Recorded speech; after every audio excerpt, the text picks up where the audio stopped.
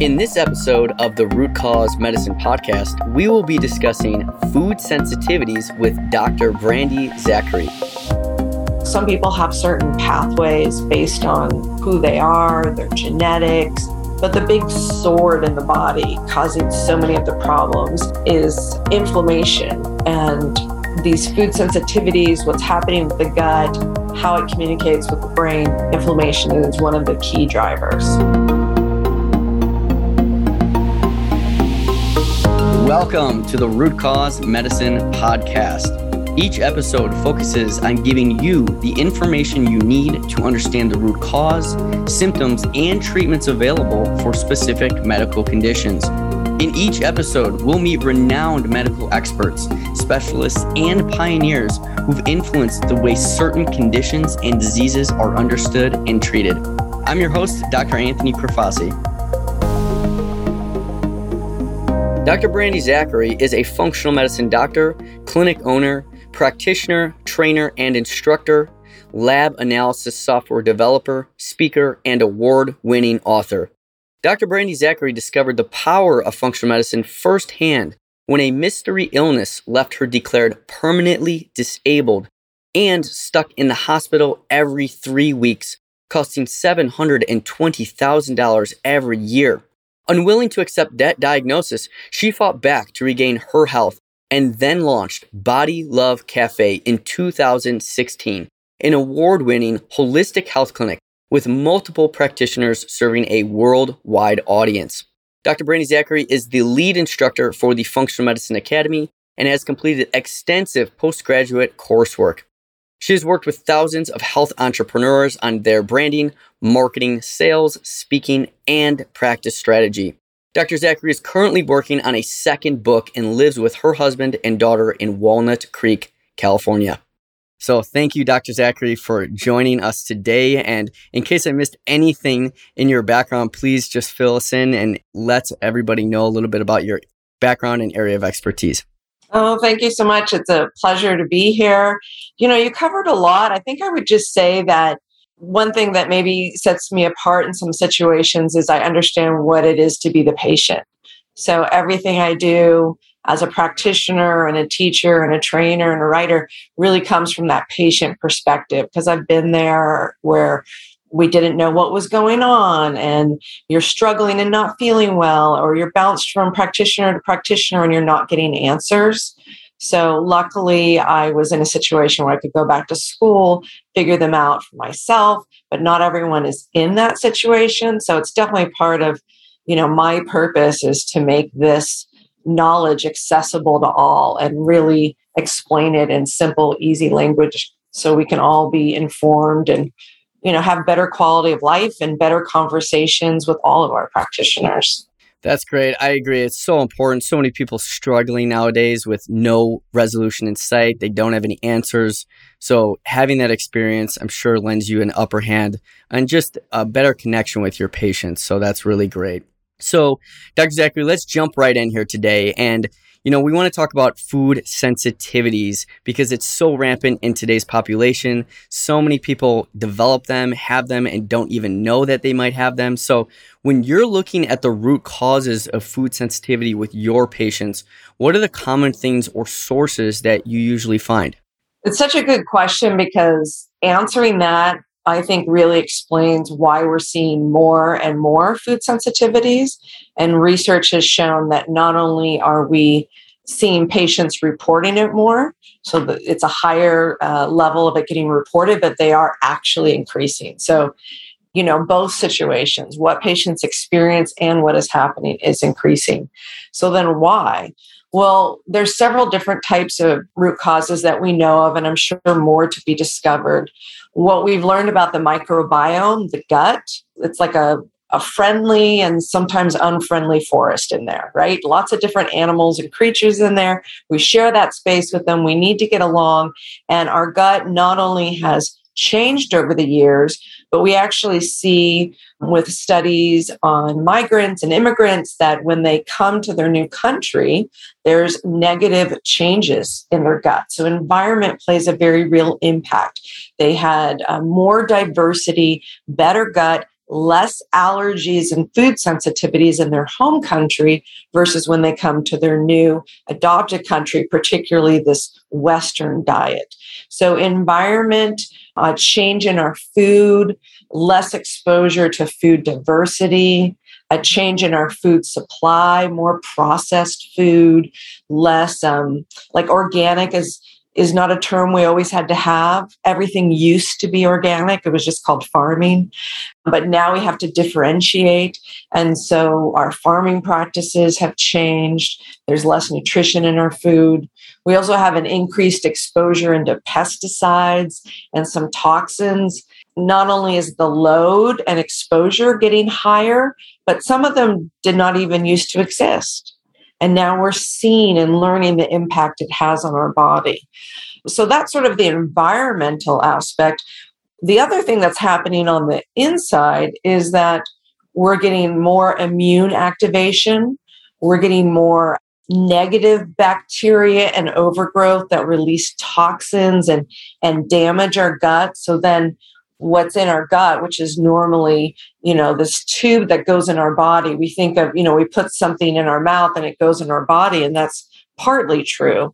But from top to bottom, it's still sort of this outside tube, and then it has to get across the tube. Think of it like a skin lane. It has to get across that tube into our bloodstream. And when it gets in our bloodstream, then it really goes everywhere, right? So things are getting in our bloodstream and becoming systemic all over our body that we used to not be exposed to in the past. And we have an increased immune activity, more autoimmune conditions, poor digestion, changes in hormones. So the list as to why gets longer and longer. But for a lot of the public, it seems baffling, especially if they start noticing their food sensitivities later, like in their 30s. Because they'll often say, well, I don't understand. I used to eat this all the time and I was fine. Why is it a problem now? So sometimes it wasn't hitting a threshold that they registered. And it just had to be layered. One thing after another, there was finally a tipping point and they noticed it. But it was actually building over the time. And just, I know there's so much we want to talk about, but just one quick example. I was thinking of a patient who we did an allergy test, and she had so many serious allergies. And within the same breath, she said, this is impossible. I think I would know if I was allergic to this because I have no symptoms, but I do always itch. And I have itched my whole life to the point where when I scratch myself, I get welts. And I said, well, itching is a sign of allergies. And why don't we just try maybe a diet without a few of these foods? And then after about 4 to 6 weeks, not only was the itching gone for the first time in their lives, but sleep was better, hormone changes, weight coming off, mood improved, things they weren't complaining about because they had always felt that way. So in their mind, there weren't any symptoms. So it wasn't until it was gone that they noticed. So sort of a long answer, but there's a lot going on there and a lot of really good evidence and more coming all the time. No, that's amazing. You had some really, really great points here, and we're going to be diving so deep into this topic today, so I'm excited for this. But as you mentioned, I always like to joke, we're one big walking donut in terms of your digestive tract and where it spans from, literally the mouth of the anus. It's just one big tube, and there's so much that goes on in so many different areas that influence another. And there's that famous quote of you are what you eat. But I think as you were discussing, we are what we absorb and break down, truly. And so if we're lacking a lot of that, as you were explaining, even food sensitivities can develop from that. So, how common do you think these food sensitivities really are, though, in the population? As you mentioned, you have a lot of patients, but can you dive a little bit deeper into that? When you're a functional medicine practitioner, which can be a lot of different licenses, MD, DC, DO, naturopath, it really describes a type of care, right? But when you're a functional medicine practitioner, it may look like everyone is coming in because you're definitely seeing a certain population, people with problems. If you take a very conservative medical agency like Mayo Clinic, they're still going to describe it as very common. And they're going to say 3 million plus cases in the US. You start looking at other research, they're going to surmise it could be 20% of the population or more.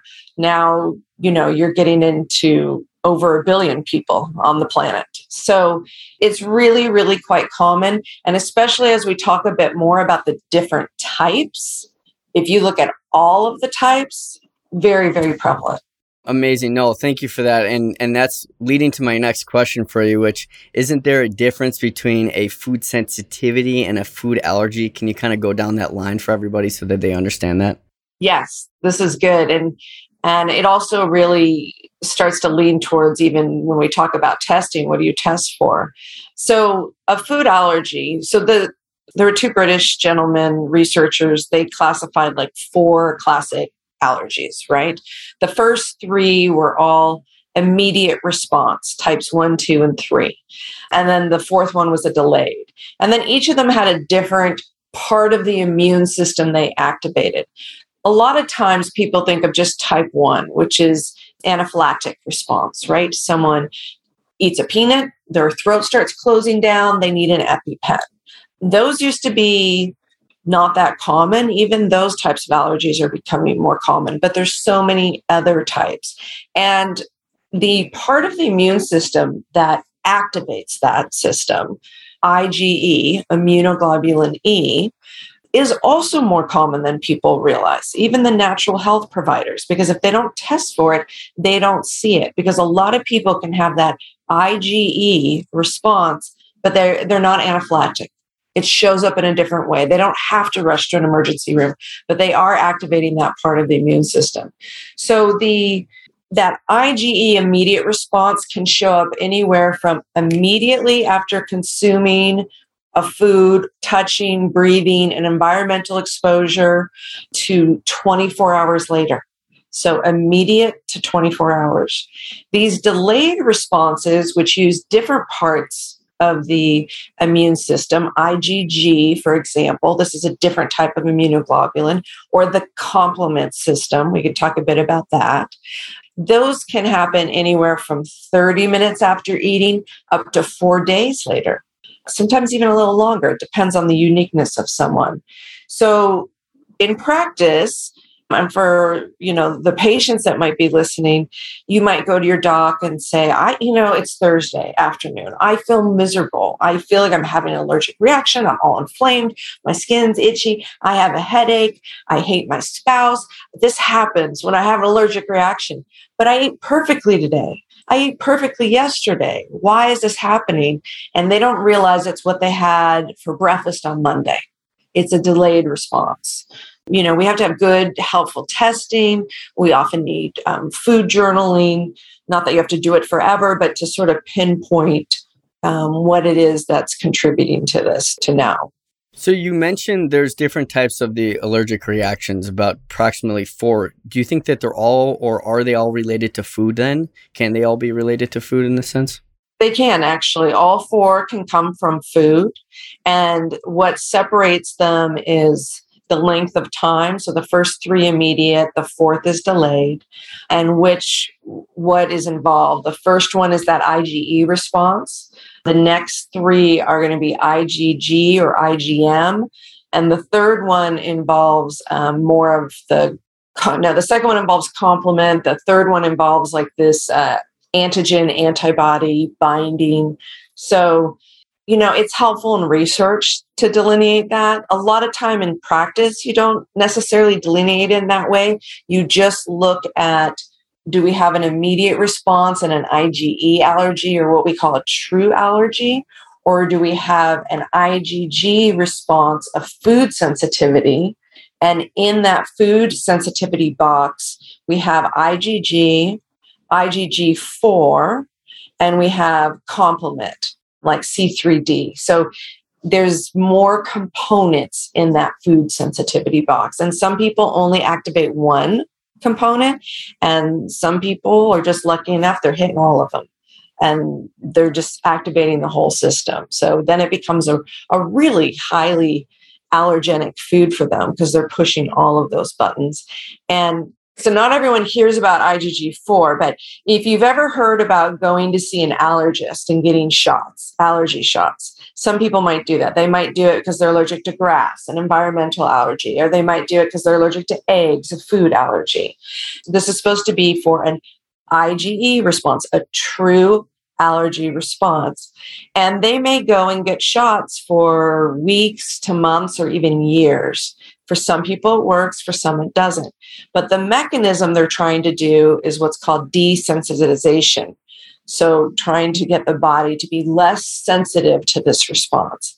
And what they're doing is, let's say it was, egg. They're giving a little bit of that each time, and they're trying to build up this IgG4 response. That's what they're trying to do. And it's this very tight little width that they can build it up. If they build it up enough, what IgG4 will do is it will help block that immune response to IgE. So it helps block that anaphylactic response or that serious allergy response. But at the same time, if IgG4 gets too high, you have an entire host of problems all on their own from IgG4 that's too high. Just another interesting concept there. And the body does it on its own. You don't have to have allergy shots.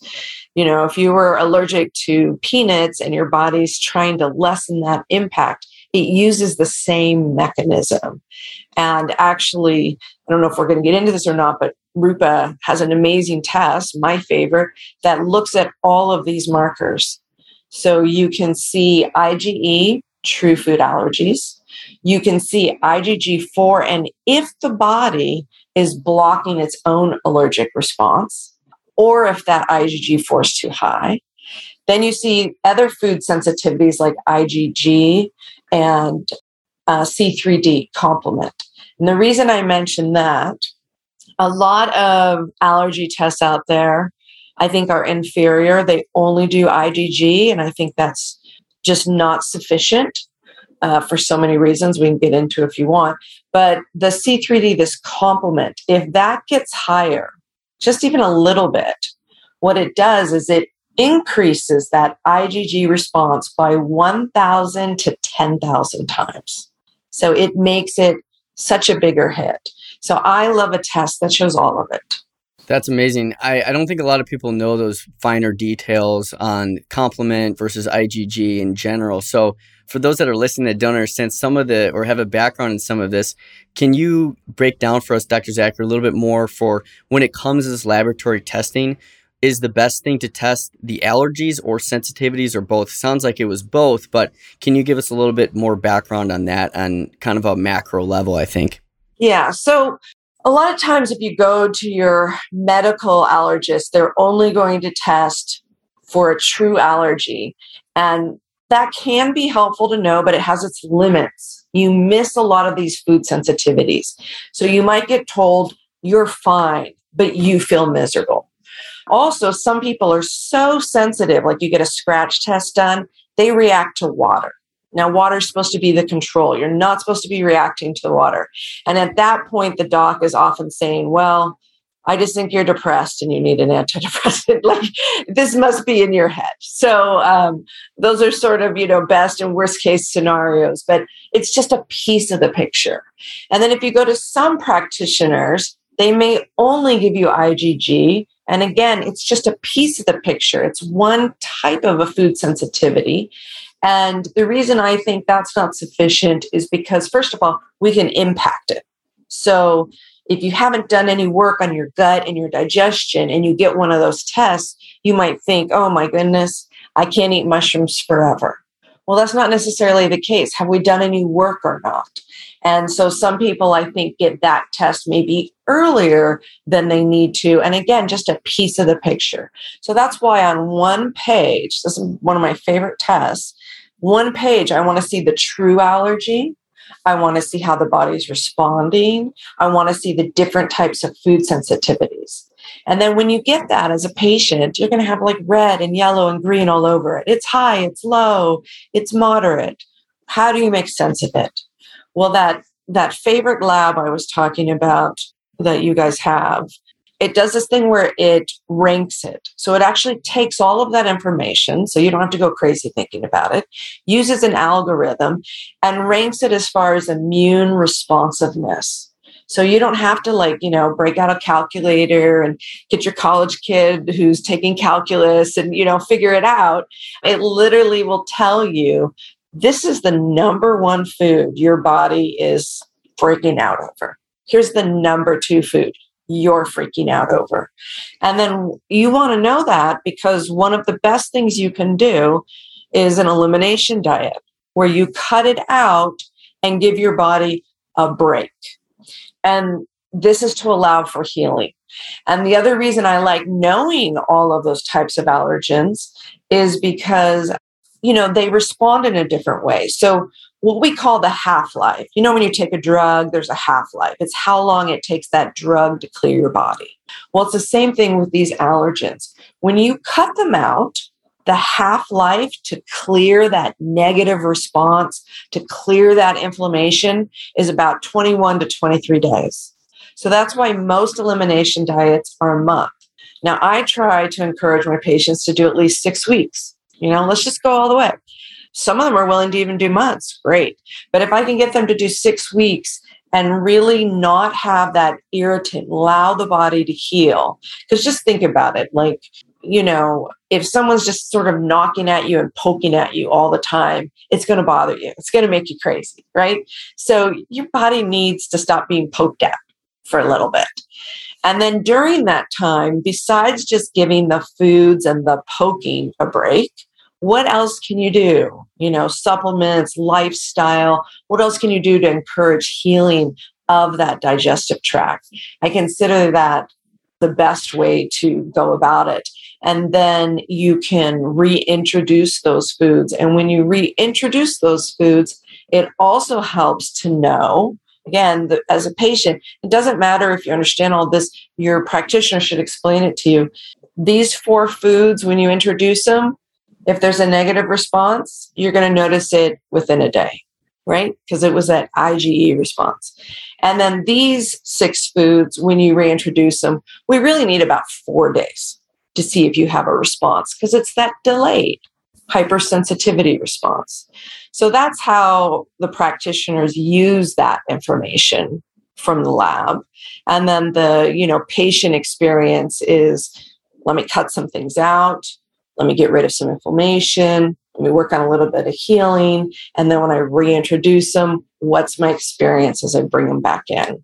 Very interesting. And I'm sure we all want to know, what is the lab that you really like using? And is there a couple different labs that you've mentioned here today that you like to give to your patients that you'd recommend people get for food sensitivities and allergies? There's a lot of good ones, but the one that I found the most complete that doesn't add on you don't have to pay a lot of extra cost to get additional markers or things like that is called the Advanced Intestinal Barrier Assessment. We always call it AIBA, AIBA. And we order that through Rupa Precision Point. We've used it for years. They just do a really I gave you the leaky gut test. I usually get them together. Allergy 88 is their food sensitivity. So they're 2 separate labs, but I often order both. So Allergy 88 is the one that will show all the allergy markers. And the AIBA that I mentioned, that's the one that will show what in your bloodstream, what's getting across. Are you having high histamine? Are you having a lot of lipopolysaccharides, which is a toxin from bacteria? So when I talked about things getting across the gut and in the whole body, that's the test that shows it. So you don't have to get both. We just tend to pair them a lot. But if you want just the food markers, Allergy 88, and if you want to add the, leaky gut, the intestinal barrier, that's the AIBA test, Advanced Intestinal Barrier Assessment. I love it when I get both. So I don't think many people have heard the term or know what the term is, and probably sounds a little bit freaky to most, but what is leaky gut? Can you please explain that for everyone? Sure. It's a lay term, and it used to be, oh my gosh, leaky gut, that doesn't exist. What is that term? Now it's been around for a decade or more. You'll actually see it in research. It's so much smoother than saying intestinal hyperpermeability, leaky gut makes sense. But that long tube we're talking about, In some areas, it's supposed to be a little leaky because that's how your food and nutrients get across. But if it's too leaky, you don't have a good barrier, things are getting across that aren't necessarily fully digested. They're not broken down as well, or there's other things getting across that shouldn't. And then when it gets in your bloodstream, your body says, oh my goodness, foreign invader, bring in the army. And now you have this immune response. And really, that mechanism, that is part of autoimmune conditions. That is happening in autoimmunity. So anyone who's worried about autoimmune issues or has it in the family or has received a diagnosis, go backwards, look at the gut, look at your barriers. And one of the ways I just sort of describe this, tube when I'm talking to patients is I say, it's this big, long tube, but a different environment. It's like going through school. You have a kid that they go to kindergarten, elementary, junior high, high school, college, same kid, but as they go through school, the environment's dramatically different at each stage. And that can create a challenge because we might have one problem in our stomach and maybe a different problem in our small intestines and maybe a different issue in our colon. And we can't just isolate it. We can't just say, I'm going to take this and I want you to go to the small intestines, but not you. I want you to skip everything and just hit the colon. We can't divide these guys into separate rooms. So it's helpful to know you want a practitioner who's really well versed in gut health. So same tube, different environment in each one. And sometimes the issues and even the diet needs can be different in different parts of that tube. So gut health is a blast, a lot of fun to work with, and really something, just everyone in America, quite honestly, needs to be aware of because of how our food supply has changed. It's really the key to a lot of these chronic lifestyle illnesses we face that are plaguing our country, and a lot of the symptoms of diabetes and heart disease and cognitive issues, mood issues, behavioral issues, sleep issues. That's where you want to really, really be looking at things. So true. I agree. And another analogy I always like to use for leaky gut to help people understand is if you imagine you leaving your screen door open on a hot summer day and there's a bunch of holes in the screen door and bugs just start flying in, it's going to start creating more and more issues. And that is similar to food sensitivities and foods crossing that barrier in the gut, creating that immune response, and over time, those further food sensitivities and autoimmune disease, as you mentioned. So really important topic, I think. And as that relates to other body systems, there's a lot of people that talk about the brain-gut and gut-brain connection. Can you explain to everyone kind of what that means, how those are related, and how do you think, or if you think this has anything to do with food sensitivities?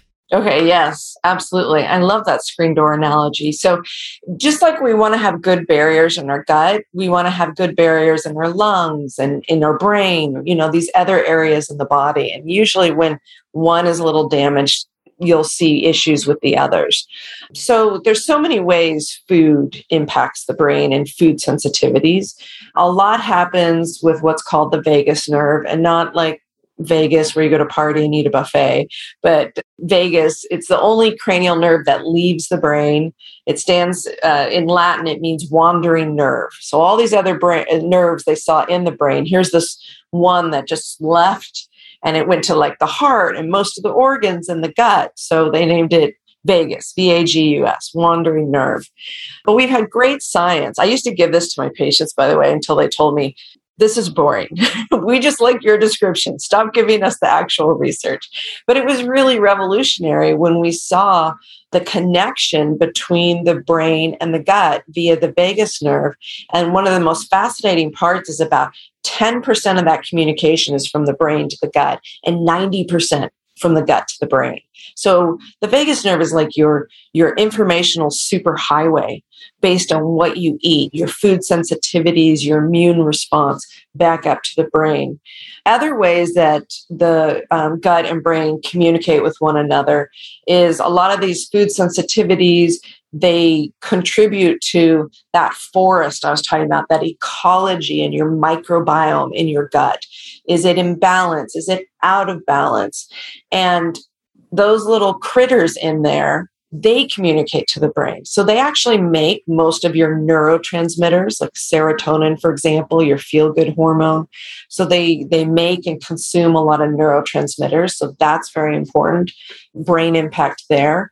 They also impact hormones. So hormones are a term for glands that secrete a chemical that travel to other parts of your body. I describe it like Gmail. It's like an instant response. Hormones are fast. Every part of the body is important. But when you have hormone issues, like, you feel it, you notice it. And so what you eat and in your gut will also impact how your hormones are signaling. Are they high? Are they low? Are they absent? Are they, misfiring? Are they overproducing? Those types of things. And then some of this bacteria that's in your gut, I said they release a toxin, what's called a lipopolysaccharide, LPS. And there's always some in our bloodstream, but if it starts getting higher, all right, the body is irritated. Now it's in that immune state. It can absolutely lead to an autoimmune condition. But also those lipopolysaccharides directly influence brain health and a lot of other conditions in the body. They can make you feel absolutely crummy. They can cause brain fog, cognitive decline. They play a role in Parkinson's, obesity, type 2 diabetes, anxiety, depression. Depression's largely a condition of inflammation in the brain. And so, back to food sensitivities, if you're constantly getting poked and irritated and your body's inflamed, one of the ways it can show up is depression or anxiety. And some people, they're more prone to certain pathways, right? They have a food sensitivity and it shows up as a migraine for them every time. And someone else, it's a rash, and then they start getting eczema. Someone else, it's acne. Someone else, it's depression, or they're irritable, they're angry. Someone else, it's weight gain. So, some people have certain pathways based on, who they are, their genetics, maybe previous injuries they've had, other conditions they have.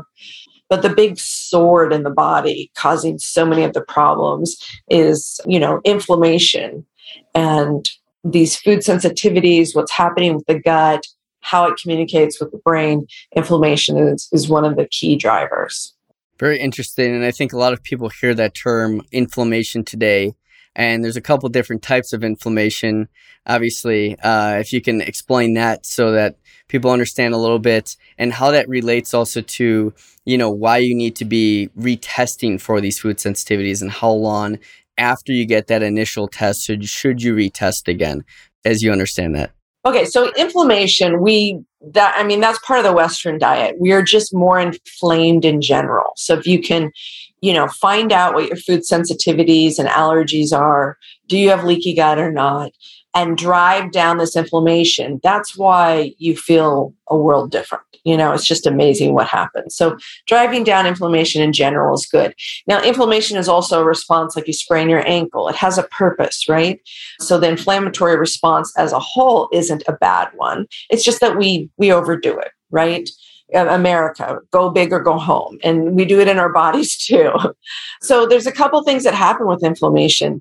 One is when inflammation happens, it can actually be what's called, you say your SOL. It's a space occupying lesion. So even like, let's say a little pimple, you get a pimple like on your forehead, you don't have as much padding as if you got it like on a fleshy part of your skin, and a tiny little pimple, you're surprised. Why does it hurt so much? Well, there's not as much space there. Inflammation is occurring and these chemicals are coming in and it's taking up space. It's irritating nerve endings and it hurts. So part of it is a physical, structural issue. But then also the chemicals that are coming in to provide that inflammation can be quite noxious and irritating themselves. So then you've got a chemical form of inflammation. And we talked about histamine. Histamine is one of the markers on that leaky gut test that we get all the time. And histamine plays a role in the body. You wouldn't want to not have any histamine. But again, too high a histamine, we're getting allergenic, we have a runny nose, we're getting rashes. Even histamine, the impact on other organs and in the brain, even in the gut, when you eat a food to begin with, and the impact of histamine and the role it plays with stomach acid. So too high of histamine is a problem. So, that's sort of the basics of inflammation. Is it's a broad sword in the body. Anytime the body is unhappy, it's often using inflammation to shout out, I'm unhappy, I'm unhappy, I'm unhappy. There's like a structural component and a chemical component. And then what we have to do to clean it up in the body is the immune system gets involved. And that's a good mechanism. However, you shouldn't be launching your immune system in response to food. And that's the biggest thing I think that the food sensitivity and allergy tests really confirm is, hey, you ate an apple and now we had an immune response. We need to deal with that because you should not have an immune response to an apple. And we want to save our immune system too. It's like our army. We don't need to wear it out. And especially those who have an immunodeficiency or some type of lower or challenged immune issue, if they're constantly launching their weaker or lesser or tired out army in response to food, where is it going to be and how is it going to respond when it hits a virus or a bacterial infection or something where it's really supposed to hop into action? So true, especially in today's day and age. It's an important point that Dr. Zachary just made. We don't want to wear out our immune system. So really, really important there. Thank you for mentioning that for everybody listening. So Dr. Brandy, what do you think the future of food sensitivity treatments look like? The actual treatments, we don't have a magic pill or anything that you can just take and not be food sensitive anymore. So that's part of why the true experts in that really are those docs practicing functional medicine, because it's a functional condition. There's so many gates to it. Think of it like dominoes. We can't pick out one piece. You have to deal with the food going in. You have to deal with digestion. You have to deal with those barriers. And then you have to deal with what's happening in your blood and the immune response. You have to deal with all of it. So yeah, we just don't have something simple to wrap it up. So right now, the best mechanism we have is, get rid of the offending agent, even temporarily, and then try to give the body some rest and heal the structural areas in the body, right? Improve digestion. As far as in making that better down the road, if we can make our food supply better, great. That's a big ask. So I don't think you're going to see a massive change there, because what you tend to see with policy is more people needing food. And then that just goes into more processed food and needing a shelf life and having to get it to people. That doesn't help produce less allergenic food. So I don't see improvement headed in that direction. We do have new and emerging research on our gut bacteria. So things we can do to improve the gut bacteria will help. And we can do things like prebiotics and probiotics when they're indicated. But yeah, there's not a surgery for it. There's just not a magic button in that way. You really have to hit it at a couple levels, but the testing is key. And that's the one area that has improved dramatically over the last few decades. So it used to be, you only saw one of these markers. And then maybe we introduced this other new marker. But these tests I'm describing, where you see all these markers and you can see the impact in the body, that's where you see our best improvement and the newest science. That stuff keeps getting better and better. Completely agree. The landscape is changing and it's ever changing now, which is amazing. We always need to remember that there's so much new literature and research coming out in these areas of healthcare. So it's very fascinating. This is such a huge topic of food sensitivities, and you've given us some awesome information today. But if you could give one tip to somebody listening right now who's dealing with food sensitivity issues. Some of the symptoms you mentioned of whether their skin is itchy or they're having digestive issues or some of those additional things that you mentioned, and feel free to talk about those even further. What would it be? What would that one tip be for somebody? Well, ideally, don't go it alone. And I know for some people that's not possible. So I will give you one tip if you have to. But ideally, don't go it alone because it takes years of decades of study to really figure this all out. And there's nothing more frustrating than to, go to Dr. Google, get a little piece of an answer, you try it, it doesn't quite work. And it's a very discouraging experience. So honestly, working with a good practitioner who understands it, has good quality tests, retesting, you're going to be well held and carried through it. I think that's the best tip. If someone feels like they need somewhere to start and, they need something today, they either can't get to a practitioner or they have to wait a month before they can get in or something, then usually an elimination diet, like sort of a general one, can be safe where you're cutting out the top allergens and giving your body a little bit of rest. Just don't be surprised if you feel somewhat better, but it doesn't do everything, because the test is what shows you your customized elimination diet. Whereas if you just Google elimination diet, it's going to say, all right, cut out these top 7 allergens. And they pick the most common ones. It can be helpful. It's just not going to be unique to you, right? Someone might cut out eggs and they don't have a problem with eggs, but it was chicken, and who knew? Because most people are fine with chicken. And the only way you know is when you test. So true. And as you said, if you're allergic to water, we got a big deal though. We got an issue going on. And it happens, but we can help those people. Seriously, like some people have mast cell activation syndrome. There's some really highly allergic, highly sensitive people. It's very discouraging for them, but hope is not lost. There's a lot that can be done. And these foods you cut out, you're not going to have to cut them all out forever.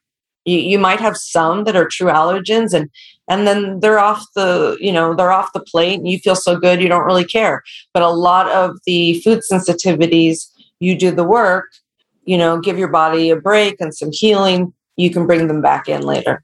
Dr. Zachary, thank you so much for all your information today that you've given everybody. You had some really, really good insight and points onto the brain-gut connection. You talked about leaky gut, and you gave us some really, really good tangible and actionable items today for people that are dealing with food sensitivity. So thank you again so much for jumping on here today with us at Rupa Health, and we hope to see you next time. All right, thank you. My pleasure. The Root Cause Medicine podcast is brought to you by Rupa Health.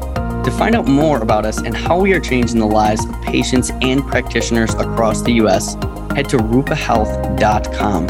And then make sure to search for Root Cause Medicine in Apple Podcasts, Spotify, or anywhere good podcasts are found. Make sure to click subscribe so you don't miss any future episodes. On behalf of the team here at Rupa Health, thanks for listening.